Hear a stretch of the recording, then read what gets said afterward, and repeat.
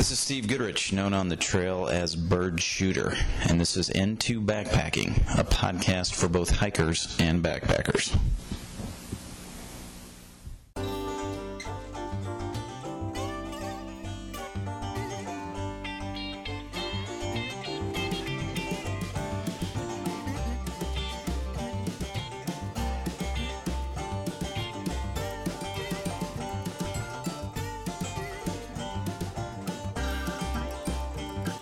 Hey backpackers, Bird Shooter here. And this afternoon on the show we have Tim Harrison from Harrison's Pierce Pond Camps, which is located just 1/10 of a mile off the Appalachian Trail and around 16 logging road miles from the nearest township in northern Maine. Since 1986, Tim has welcomed through hikers for breakfast, which is served promptly each morning at 7 a.m. from May through October, and just a short distance from the Pierce Pond Lean-To on the AT. In the podcast, Tim tells us about running the camp, his experience with hikers over the years, suggestions for those backpacking in Maine, and he shares some sad and happy moments at Pierce Pond. That said, here's the show.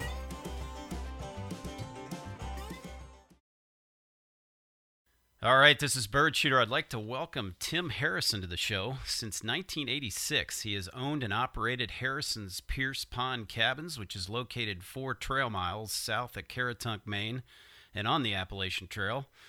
Many thru hikers know him for the 7 a.m. mega breakfast that he serves up each morning for $10 in the summer. Tim, welcome to the show. Hi, Steve. How are you doing today? Great. So first of all, you got to tell me where you're sitting right now, because I know you're expecting a foot of snow tonight, and I believe you snowmobiled up to a ridge. Is that right?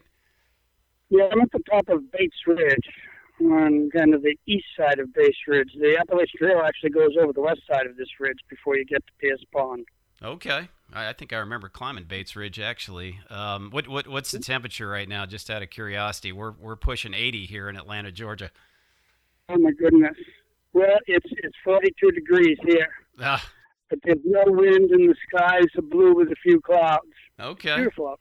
Nice. It's slightly cooler. And then just out of curiosity, you and I are talking in the middle of this pandemic. I imagine where you are, you're completely unaffected by the worldwide pandemic right now. Is that accurate? Yes, it's very accurate. The county that I'm in, Somerset County, Maine, I believe there's only been 2 cases of the virus, and I went to town today and asked everybody if they knew anybody that had the virus, and nobody knows anybody that has the virus. So that's a good thing. Yeah, well, that's great. That's a good thing for sure. Yeah, we're pretty safe up here. Well, and as remote as you are, and we're going to talk about that, I can't say I'm surprised. You're probably in about one of the safest places in America right now. That's where I'm at. Yeah. Hey, well, to start off, Tim, I want to thank you for your generosity last fall. We visited your camp on September 28th after a long day of hiking on the Appalachian Trail, and you generously offered up a free glass of lemonade. So thank you for that. Well, you're welcome. That's the thing about hikers. I think the Appalachian Trail through hikers the most appreciative or the most appreciative group of people there are on Earth and everything. They take nothing for granted. I give lemonade to everybody that comes into the camps anyways, Yeah. And especially the hikers do appreciate it. But you're welcome. Yeah, well, and I imagine in September you probably have people wandering into your camp about daily. Is that accurate? Yeah, pretty much. The month of September is pretty busy with hikers. Yeah, that does not shock me. So Tim, can you give us some history on the initial build of Harrison Pierce Pond Cabins? I guess it initially went up in the 30s. Is that correct? Yes. It was built by Ralph and Leona Sterling. And I'll try to make a long story short, but they had 35 men that helped them build it back in the early 30s, and they first opened in 1934. There, and then they operated until Ralph died in 52 and whatnot. And then after that, the camps weren't on again till 1975, and an older couple from Pennsylvania, Bill and Dory Williams, came along and purchased the camps and basically saved them. The camps are so badly run down. And they actually, as Dory started a pancake breakfast. Her pancakes are just plain pancakes, keep in mind, but different. But they ran it for 9 years. Their health had gone downhill, and they had to sell it. And along I came and fell in love with it. I've been looking for camps for almost a year, and these are the prettiest set of sporting camps I've ever seen. So there was a period of time in the history of the camps where they didn't take guests. It was just individuals lived That's there. right. Okay, I gotcha. Mm-hmm. Right, and then I've been here for 35 years running them. Yeah, and I think I saw that. I think I read somewhere Gary Cobb has a book. I think it came out in the '90s on the history of Pierce Pond, and he specifically mentioned this camp in terms of having a long history of sporting camps in the area. Is that correct? Yeah, sporting camps. In relation to the trail, sporting camps are really important. When the trail was first finished in 1937, they hadn't yet finished all the lean-tos, shelters, if you wish, and everything. But yet there are hundreds of sporting camps throughout Maine, and they zigzagged the trail from one sporting camp to another. And I imagine that made it much easier for the hikers. They didn't have to carry much food or bedding because they got all that at the sporting camps. Yeah. Right. So, in terms of the remoteness, I mean, you're in a very, very remote part of Maine. I got to believe in the 30s or even the 40s, it was even more so. How has access to this area changed over the years? Well, back in the Sterling days thing, there weren't these logging roads that I'm on now into here. They crossed the river like the hikers. They ferried across, and then most of them walked in rather than taking a buckboard or a Model T truck in because it was just a corduroy road, really bumpy and everything. Now people can drive right to the camps. I don't think, I bet you, the vast majority of my guests wouldn't be coming if they had to walk the 4 miles in like the hikers did. Yeah, no kidding. So I mean, back then, you say it was horseback? Is that how people got back to the camps? Yeah, there were a couple of Piltron workhorses, and they dragged their buckboard and got the supplies and everything in. The Sterlings owned the Sterling Inn on the other side of the river at the time. It still exists as the Sterling Inn, but it's at Christopher Nona and whatnot. And so, yeah, it was a bit more difficult back then. Yeah, no kidding. So you're saying the nearest paved road is 4 miles away, or the nearest paved road's even further? Oh, it's 20 miles to the town of Bingham. Oh, wow. And that's the nearest the nearest paved road? Yeah. Well, in Pleasant Ridge is a small township. That's 16 miles away. I got and everything. And there's not many houses in that township. But Bingham's the only real. See, Pleasant Ridge is also unorganized. Bingham is the first organized town that you come. That's 20 miles to cross the river. Yeah, I knew you were pretty back in there because I walked to get to you. And you live there full time. This is not just a summer thing for you. You're there year round, correct? Yes. Yeah. Are there ever times that because of the snow? I know you do some snowmobiling, but are there times when you can't get your vehicle through on the road and your only way in and out is snowmobile? Well, that might just happen tomorrow or Friday, but I planned on it. So I'm just staying until the snow melts down again. But I try to avoid a lot of things, but I could tell you a million stories about times coming in and out of here, but that's beside the point. But yeah. One of the reasons that the cabins are so successful is because they sit in the middle of just a phenomenally scenic area. Do you want to talk about the pond itself, the mountains around it, the streams, and just how scenic it is? Oh, I love to talk about it. I love my home as I sit on my porch looking at the stream and the beautiful waterfalls coming down as you sit and eat your meals in the diner. It's a gorgeous place, but this is the outlet of a huge watershed is where I'm situated, and Pierce Pond's really a big lake. It's 1,650 acres, and it's surrounded by all these beautiful, low, handsome-like mountains that have spring-fed ponds in them and feed Pierce Pond. So it's a huge watershed, and it's just absolutely gorgeous. The biggest thing about Pierce Pond for years has been the fishing, because if there's any place in the Northeast you can catch a trophy native brook trout, it would be Pierce Pond. But there's a lot more to Pierce Pond than just the fishing.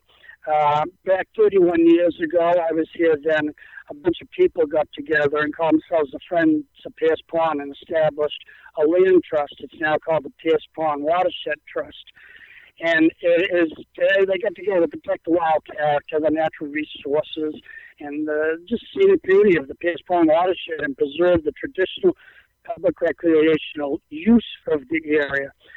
Whatnot. So there's people working at it. It needs more younger members and everything, especially ones that can build trails. They're working on trails to go on all the ridges that surround Pierce Pond. So it'll be more than a day hike, and that offers more to this beautiful watershed. My camps and Gary Cobb's camps and everything, we both have conservation easements on the property, so they always have to be open to the public and run as sporting camps. We're both sporting camps. We're different in so many ways, and with my camps, the Appalachian Trail is really what it's all about, and its hikers and everything. Yeah, well, it's no surprise to me why you choose to live there, because it's beautiful country. Yeah. When did you said you took over operations of the camp in what was it again? What year? In the 80s? My first season running the camps was 1986. 86. Okay, gotcha. And you're totally off the grid, just so the listeners understand. I mean, there's no electric coming back to you. Right. You've got to generate your own electric, your own water. Do you want to talk about that? Yeah, I have generators. You know, my phone is a radio phone or a repeated signal from an antenna in Caratunk on top of the post office there. But not. I have a well, and I have a spring, and I have very good water there and everything. Pretty much self-sufficient. Yeah, and hey, by the way, just for the record, this is the first radio phone interview I've ever done. So, or you want to talk about the radio phone, because the listeners may not be familiar. I know what a radio phone is because we have a cabin in remote Canada, yep. But most listeners probably are not familiar with it. Can you describe how it works? No, I think it's pretty simple. I climbed on top of the roof of the Caratunk post office and put an antenna up there pointing in the direction of the camps. And then the antenna went down to a box in the post office that's hooked up to the regular phone line. So the phone company would think it's just a regular phone ringing, but it repeats the signal 4 miles over to where my camps is, where I have an Omni antenna. And that picks up if it's a windy day, and I lose the signal, and it can be really frustrating at times if the weather's bad or whatever. But that's how it works. It's a UHF repeating signal. Okay, and you've always had a radio phone there, or what did you do before that? I did. The people who owned it before, the Williams, they had a radio phone, but it was a party line radio phone, and they rented it through a local phone company, and they sent the signal south right into the ridge, so that very rarely worked. And when it did, other people listened in on your conversations too and everything. And then there were people who just stayed on the phone all the time. That's funny. And you'd get on and say, "Get off the phone," you know. Yeah. But that only lasted a couple of years doing that before I put my own in, you know. Yeah, it sounds like that could almost be good entertainment, to listen in on some conversations if nothing else was going on. Now you're typically not open during the winter, correct? Your season is what, May through October? That's right. Okay. So you're right. You're about to open up then. Is that what I understand? Well, yes, I'm opening up the middle of May this year.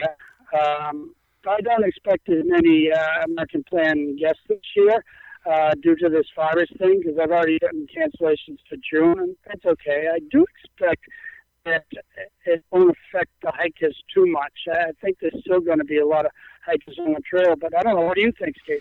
Well, I was on the Appalachian Trail a few weeks ago, and this is before the virus thing really exploded, right? And certainly the state of Georgia had not come down as hard 3 weeks ago as it has in the last couple weeks, but the thru hiker numbers were definitely down.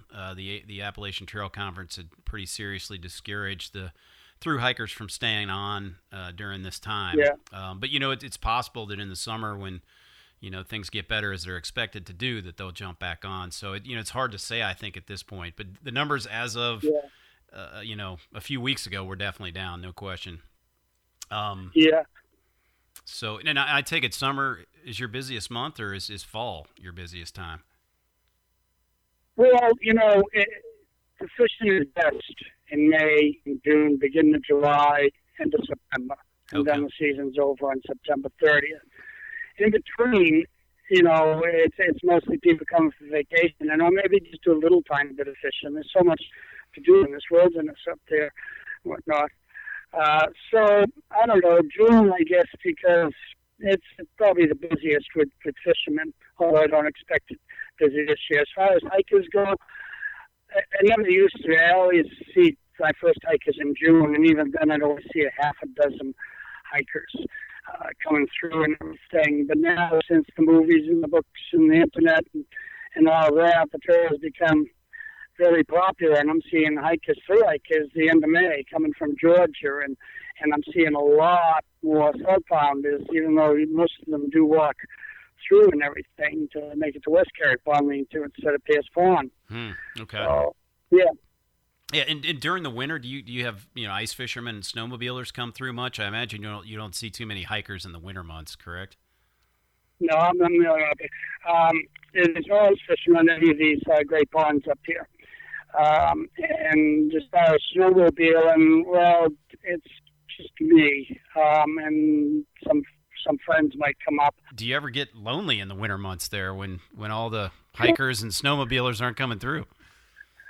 It's funny, everybody asks me that. The answer is no, I don't. There's what I can do there. Besides, I'm a musician. I play music, but I got my little dog, Charlie. He's a really cool little dog.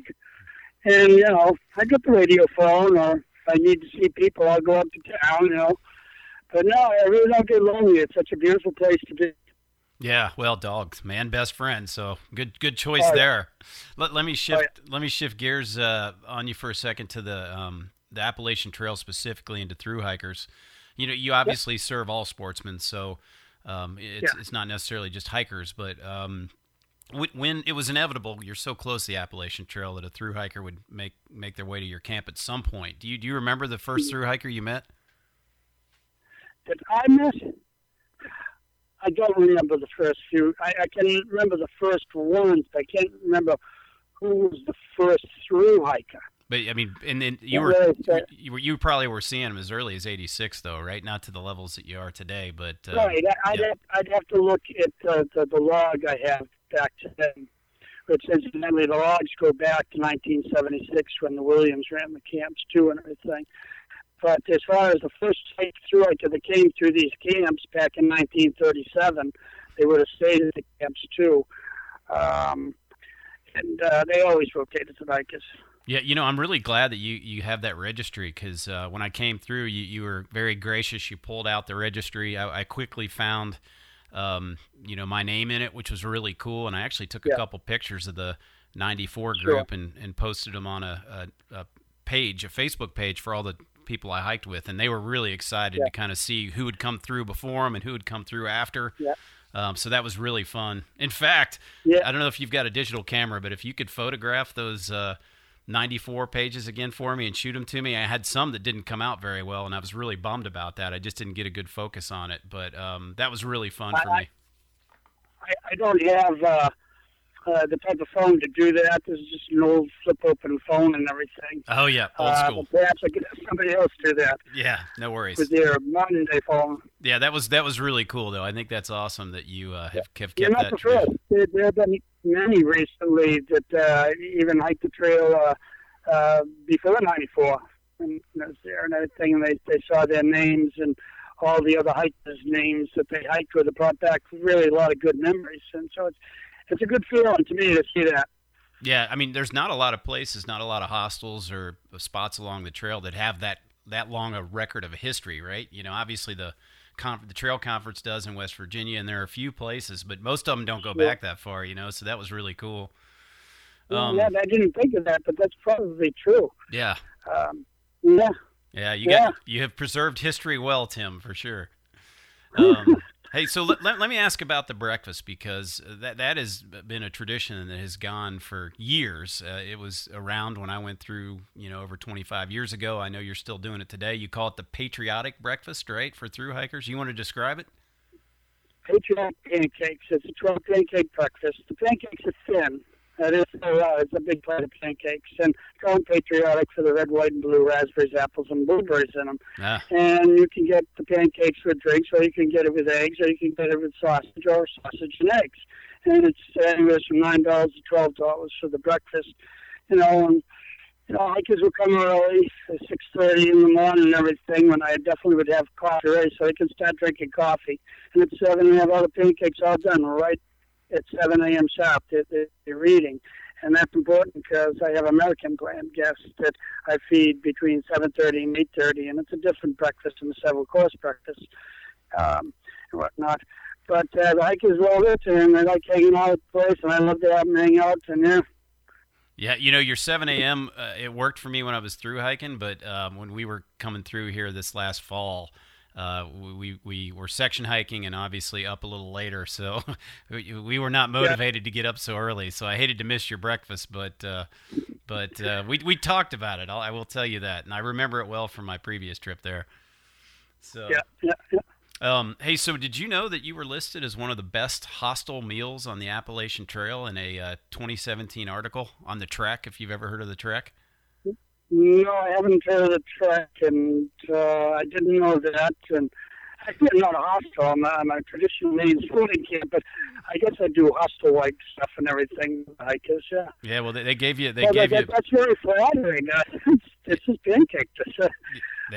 They gave you big ups, just so you know. And you do all the cooking yourself, right?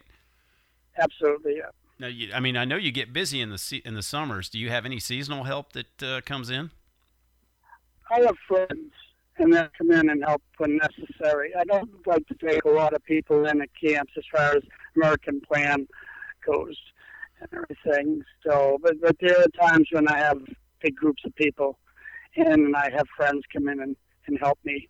And you'd have to experience it, you know what I mean? But everybody makes it their home. They've got a lot of guests that come a lot of years, and their family. And it's funny how this place works. The only way I can really describe it to you is come up and take a look at what happens here, just amongst hikers and guests. It's a neat place. Yeah, and so just for the listeners, your camp is only 0.3 of a mile off the Appalachian Trail, or maybe even less, but very easily accessible. It's actually 0.1 of a mile from the Appalachian Trail. I'm on one side of Pierce Pond Stream, the trail's on the other side. However, if you're coming from the lean-to, the fastest way to get to my camps is to go down the Blue Blaze Trail on my side of the stream, and that's 0.3 of a mile. Hey, so just out of curiosity, I got to believe that the thru hikers eat 10 times what a normal guest would eat. Is that accurate? Pretty much, some hikers it's unbelievable how much they can eat. They'll order 12 pancake breakfast, sausage, eggs, the works, and still they could eat more.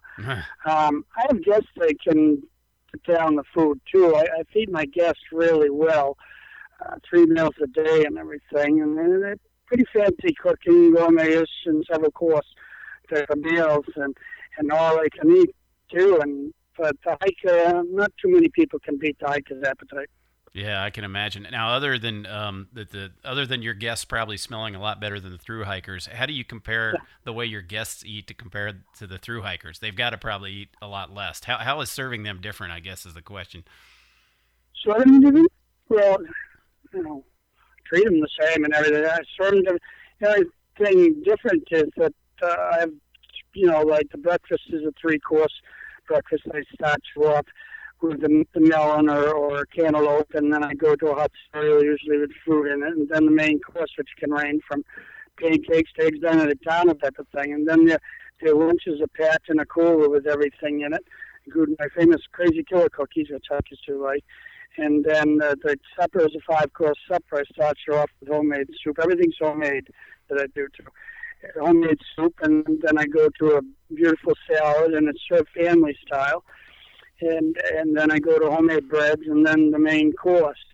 And that can range from anything to a lobster or a steak dinner one night, to hog wings another. Or thunder thighs. I have different names for my meals and everything, like the patriotic pancakes and everything. And then the last course of the supper is a wonderful homemade dessert. Wow. And with the hikers, I just bring out the plate of pancakes, their sausage and their eggs, and they help themselves to the drinks after all the guests there. Put all the coffee and hot water, teas, and everything out there for people to help themselves to the drinks. I have a system, and that's how I do it on my own, is people help out. Without even asking, they just do it naturally, You're making me hungry here, Tim. How So often? I said the hikers, they finished their breakfast, they get to the camps before, and they're bringing their plates into the kitchen. No one told them to bring their plates in the kitchen. Next thing you know, if I don't catch them, they're washing the dishes. I said, come on, guys. I said, what restaurant do you go to that you bring the dishes to the kitchen and then wash them, Yeah. And I just laugh, but that's what this place is like. It just makes people feel like it's their home, Yeah. Hey, just out of curiosity, how often does a through hiker come through and they just decide to stay for a couple days? They go from being a through hiker to just a regular guest. Does that happen very often? Well, usually there's hikers that like to take 0 days at the Pierce Pond Lean-To. As far as staying at the camps, I do hikers bed and breakfast and everything.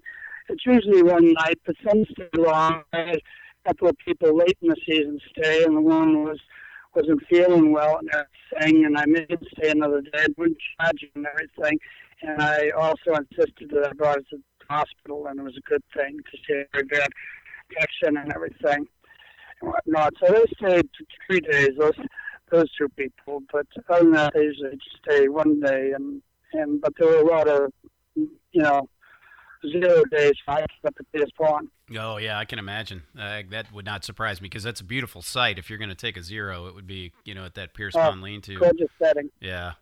Hey, do you have any suggestions just to through hikers before they visit your camp? I know you have a pretty well-written document that's in the shelter to sort of tell them what to expect, but can you tell the listeners sort of the essence of that? Well, I want I want the hikers to see this place. It's a really unique place on the trail, and it's been here since before the everything, but the trail's always been part of it.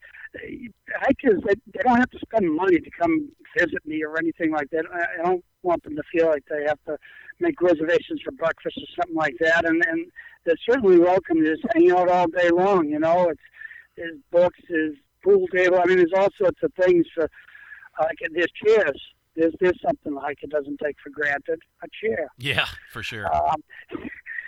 It's just, I don't know.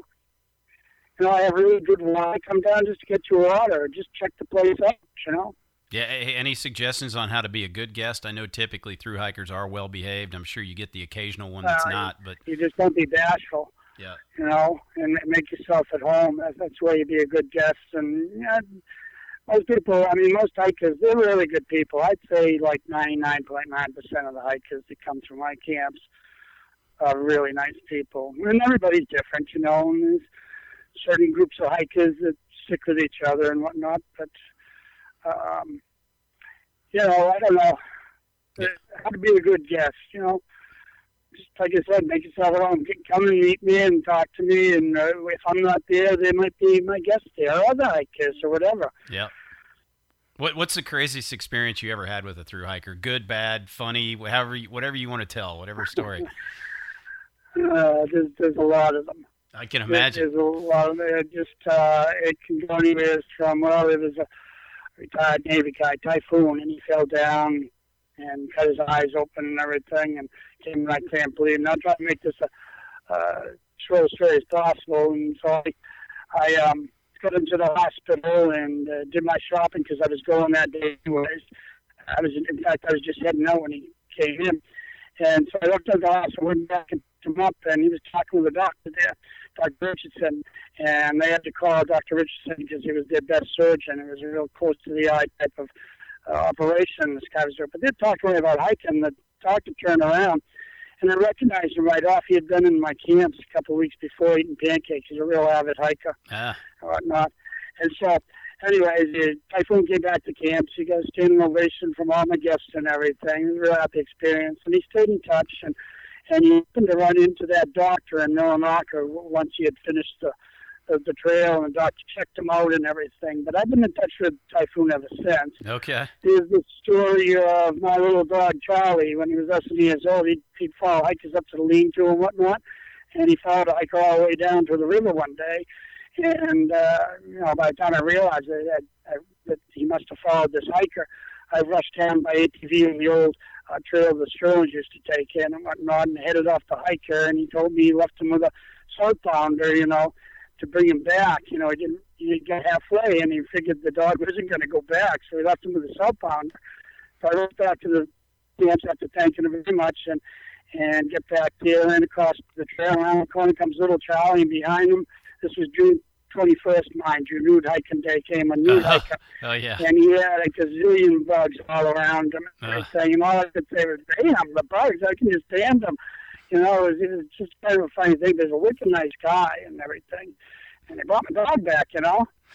Yeah, so, yeah. Maine's a good place. If you're on a nude hike, I suppose, you're in the woods all the time. I suppose Maine would be the place to do it, you know. Yeah, I think I'd be loading up on my DEET before I drop my clothes to hike on nude hike a day. Yeah, yeah. And my favorite story would be this 10-year-old boy came into the camps one evening right at dusk and everything to make reservations for his mother's two sisters that were twins. They were 5 years older than himself. And he brought his water bottles down and everything, and he wanted to pay me. I said, well, you pay me after you eat. Everybody pays me after they eat in the morning. Whatnot, so he just hold on to that. And he got his water, and then he left. And about 20 minutes later, he came back to the door, and he said, "Did you see my $50 bill that I was going to give you? Did I leave it here?" And I looked and said, "No." And he was crying. He said, "Don't worry." I said, "You're all going to have breakfast no matter what." He said, "Read last." I remember having it. It was in his hand, you know. I said, "Well, let's go back on the Blaze Trail back to the lean-to and see if we can find it." And it was dark, and we couldn't find it. And on the way back, I did find it, and it had a red magic mark on it that he told me about. It was from this guy, this other hiker gave the mother the money to do this, take the kids to breakfast because they were on a very tight budget. Yeah. So he put his name in red magic marker or something on it. I found it on the way back just before I got to the camp, so I decided to wait till the morning to let them know I got it. But in the meantime, I had other hikers staying at the camps, and they were up early having coffee, and we're talking. I told this one hiker the whole story and everything, and just as I pulled out the $50 bill, I said, "Look what I found," and everything. The little boy came walking to the door at 6:30 in the morning with a big smile once he saw the $50 bill with the red mark, you know. Great. And so I said, "Hey, you hold on to this. You can pay me after breakfast." Well, the hiker I was talking with his other group's hikers. He said they want to anonymously pay for their breakfast there, even though it was being paid by another hiker, and spend that other money on get their ice cream or something, you know. And so that's what happened. There's just people doing nice things for people. It happens on this trail all the time. It's the way the world should be. People just want to help people out, you know, and it's a great thing. Wow, so some other hikers paid for their breakfast, and so they still had that $50 to use elsewhere. Yes, Wow. Another hiker had given them to buy the breakfast and everything, but they wanted them to get ice creams. They wanted them all to get ice creams for these kids when they got to Monson, you know. Yeah, that's awesome. So I'm just curious to ask, have you ever had to participate in any searches for missing hikers or hunters in the area? Because, I mean, it is pretty remote, and I could easily see where someone would get lost in the area. Well, I've searched for people on my own and found it, and I've done other things and lived hikers. Yeah, you know, it always seems to be tragic a lot of times and everything. The most tragic one would be Parkside. Okay. He was from Flushing, New York. He was a 20-year-old guy that everybody on the trail liked, and he wrote great entries in the lean-tos, registers and everything, I was told, and whatnot. He hiked with his companions from Little Big Old Lean to Pierce Pond. It's 18 miles. It was long, June 15, and they get to the lean-to, and unlike what they usually do, the hikers kept the food out. Fox wanted to go swimming first, and he always used to get the food out first, like most hikers, but he asked them if they wanted to go swimming. They said no, they went on eating, and he'd gone and swimming unbeknownst to them. Next thing you knew, they heard help, and they heard twice, and Parkside drowned. Really? Wow. What time of year was this? This was in June 15th. Okay. Now, was this in the... What happened is he got cramps in his legs from the cold springs that come up on Pierce Pond. Evidently, he was going to swim across from the lean-to my dock. Okay. And didn't make it. He got pretty close. He was in about 15 feet of water, and both of his legs cramped up. The cold water just cramped him up, and then that was... Yes, and, you know, he's got these strong tree trunk legs. A through hiker on a warm day, these muscles and everything. You know, this cold water after a warm day and everything, I can imagine. Yeah, I never thought of that. Wow, that's crazy. It was just an awful day. Earlier in the day, the woman that came down to tell me that there was a hiker drowning in the pond and everything had been attacked by a needle in the river. Wow. He was protecting the nest type of thing.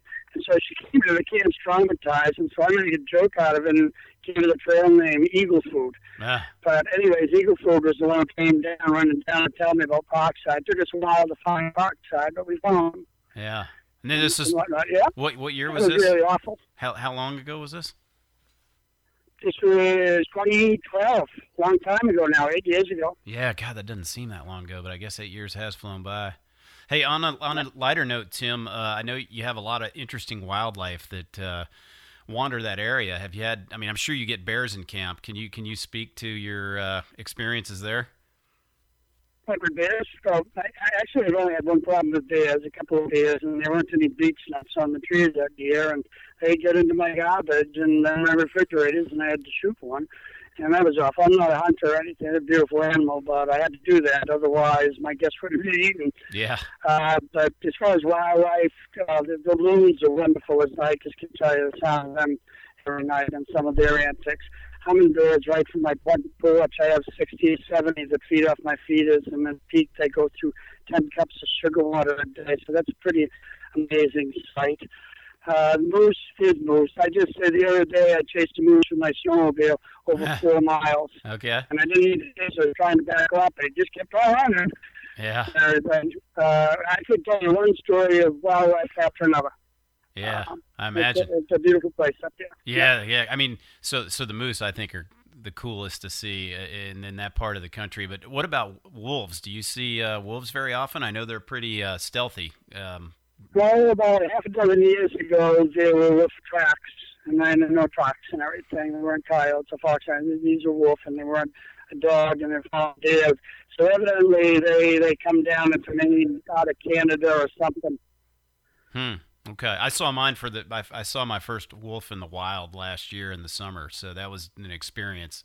But beautiful animal. Yeah, and this was in Canada, which would be about the same latitude where you are. And I guess up where you are, they're timber wolves, right? They're not the bigger wolves that you get out west. So, Tim, just out of curiosity, we've got Easter coming up this weekend. Are you? Do you have any plans with the Easter Bunny? No, I don't. No. Okay. No Easter egg hunts or anything. No, I don't have any plans with the Easter Bunny. My kids are all grown up. No, I don't have any plans for Easter Sunday. However, I expect friends in. Yeah, okay. So we know there's still a lot of snow on the ground up there right now. When is it really feasible to start hiking kind of short or even longer sections of the AT in Maine? As far as starting from Katahdin, you have to wait till they open up, and that's usually the end of May. I think it might be a little earlier this year. We had a little bit milder winter, but, I start seeing hikers come through in May. There's still some snow on some of the peaks. They say, but not that much. So, other than Katahdin, May's a good month. The only problem in May is just all the bugs. That's why there never used to be many southbounders. Oh, yeah. Because once they open up Katahdin, that's when the black flies come out. Yeah, now when are the bugs at their worst? Probably late May, early June? Is that peak season? Yeah, right around the Memorial Day time and everything. They could be earlier this year. Is it feasible for you to get out on the AT around Pierce Pond and hike a little, or is there still so much snow on there it's not really practical? Well, yeah, there's too much snow. Okay, gotcha. And the streams and the brooks feeding Pierce Pond stream, those are too high too. And you'd have to wear snowshoes. It would be really kind of messy right now, but come mid-May, it'll be beautiful hiking. You know Maine well. I'm just curious if you have any advice to those section or through hikers that are doing this part of the AT, because Maine is very different than the rest of the trail. Do you have any advice for them? This is a really easy question to answer. There's a lot of rocks and roots, as you probably recall, in Maine, and especially in my section, even though for northbounder coming 18 miles from Little Bigelow to my camps, there aren't any mountains. There are rocks and roots and the mud in between. And hikers can get a really good pace going and everything, but as a result, a lot of hikers hurt on this section of the trail. So my advice to them is just be safe, period. Just be safe. Watch the rocks, the roots, the mud, and everything. Think about safety all the time. Yeah. I know me personally, I had to slow down a lot when I got to New Hampshire and Maine, and that's really the best thing you can do is just take it at your pace and don't be in a hurry, because it's not going to work like it does in Virginia or other places further south. Yeah. The other advice as far as safety goes too is don't ford the river. Oh yeah, you're talking about the Kennebec, right? There have been 3 hikers that have drowned in that river since I've been here. I don't want to see any more drownings and everything. And a lot of hikers, they just have to ford, even though you're not doing the trail because the white blaze is in the queue that covers your cross and everything, you know. But it's scared, and hikers tell me they're going to ford the river. Yeah. I don't condone that at all. Yeah, that's a big river. That is a big river, and that water level can change at any time when the dam lets loose, right? Which is why they have the canoe service across. Exactly. So that's good advice. We would, by the way, just so you know, Tim, we definitely took the canoe when we did that section and saw you here in the fall. So that is good advice. How long do you plan to run the camp, by the way? You've been doing this since '86. Until I drop. Good for you, man. I'd like to hear that. That's awesome. Yeah, and then after me, it'll be somebody else, because the camps have to be run as a sporting camp always. Oh, so that's how it was. Somebody couldn't just buy buy them. Be up to the public. Okay, that's interesting.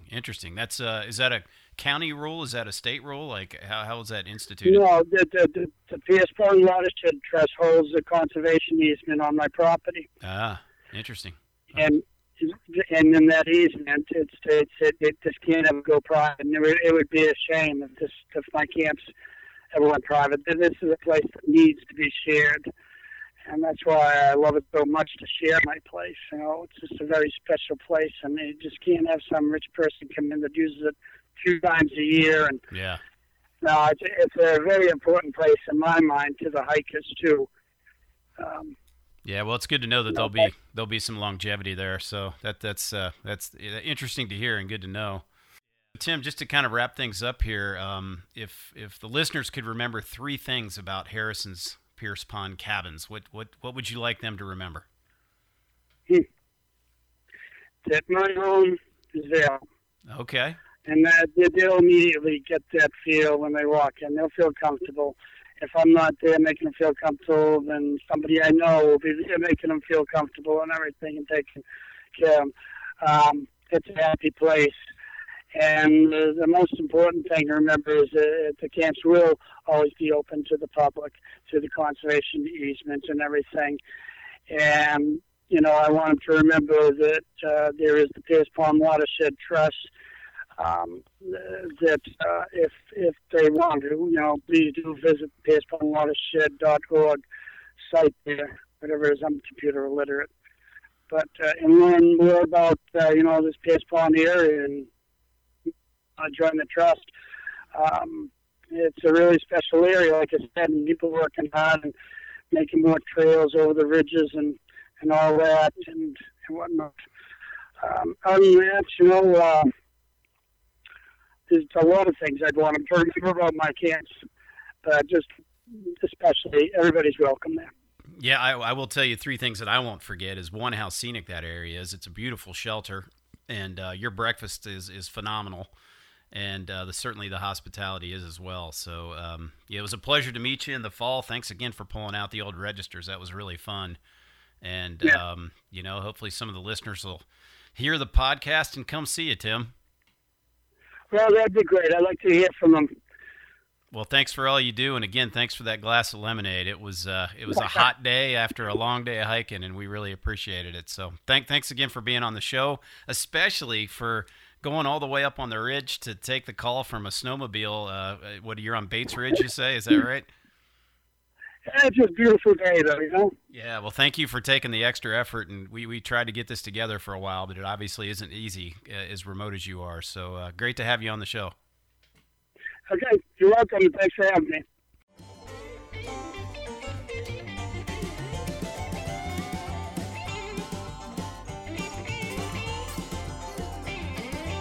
Thank you for listening to the Into Backpacking podcast. This is your host, Bird Shooter, wishing you the best for your travels on the trail. To subscribe to this show, visit iTunes, Stitcher, Google Play, or your favorite podcast app, and give us a thumbs up or a positive comment while you're there.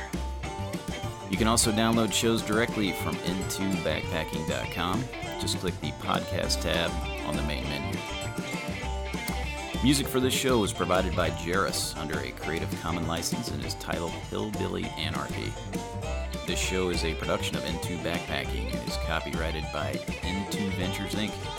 For more information on this podcast or to provide feedback or comments on this or future shows, please visit us at intobackpacking.com. That's the letter N, the number 2, backpacking.com.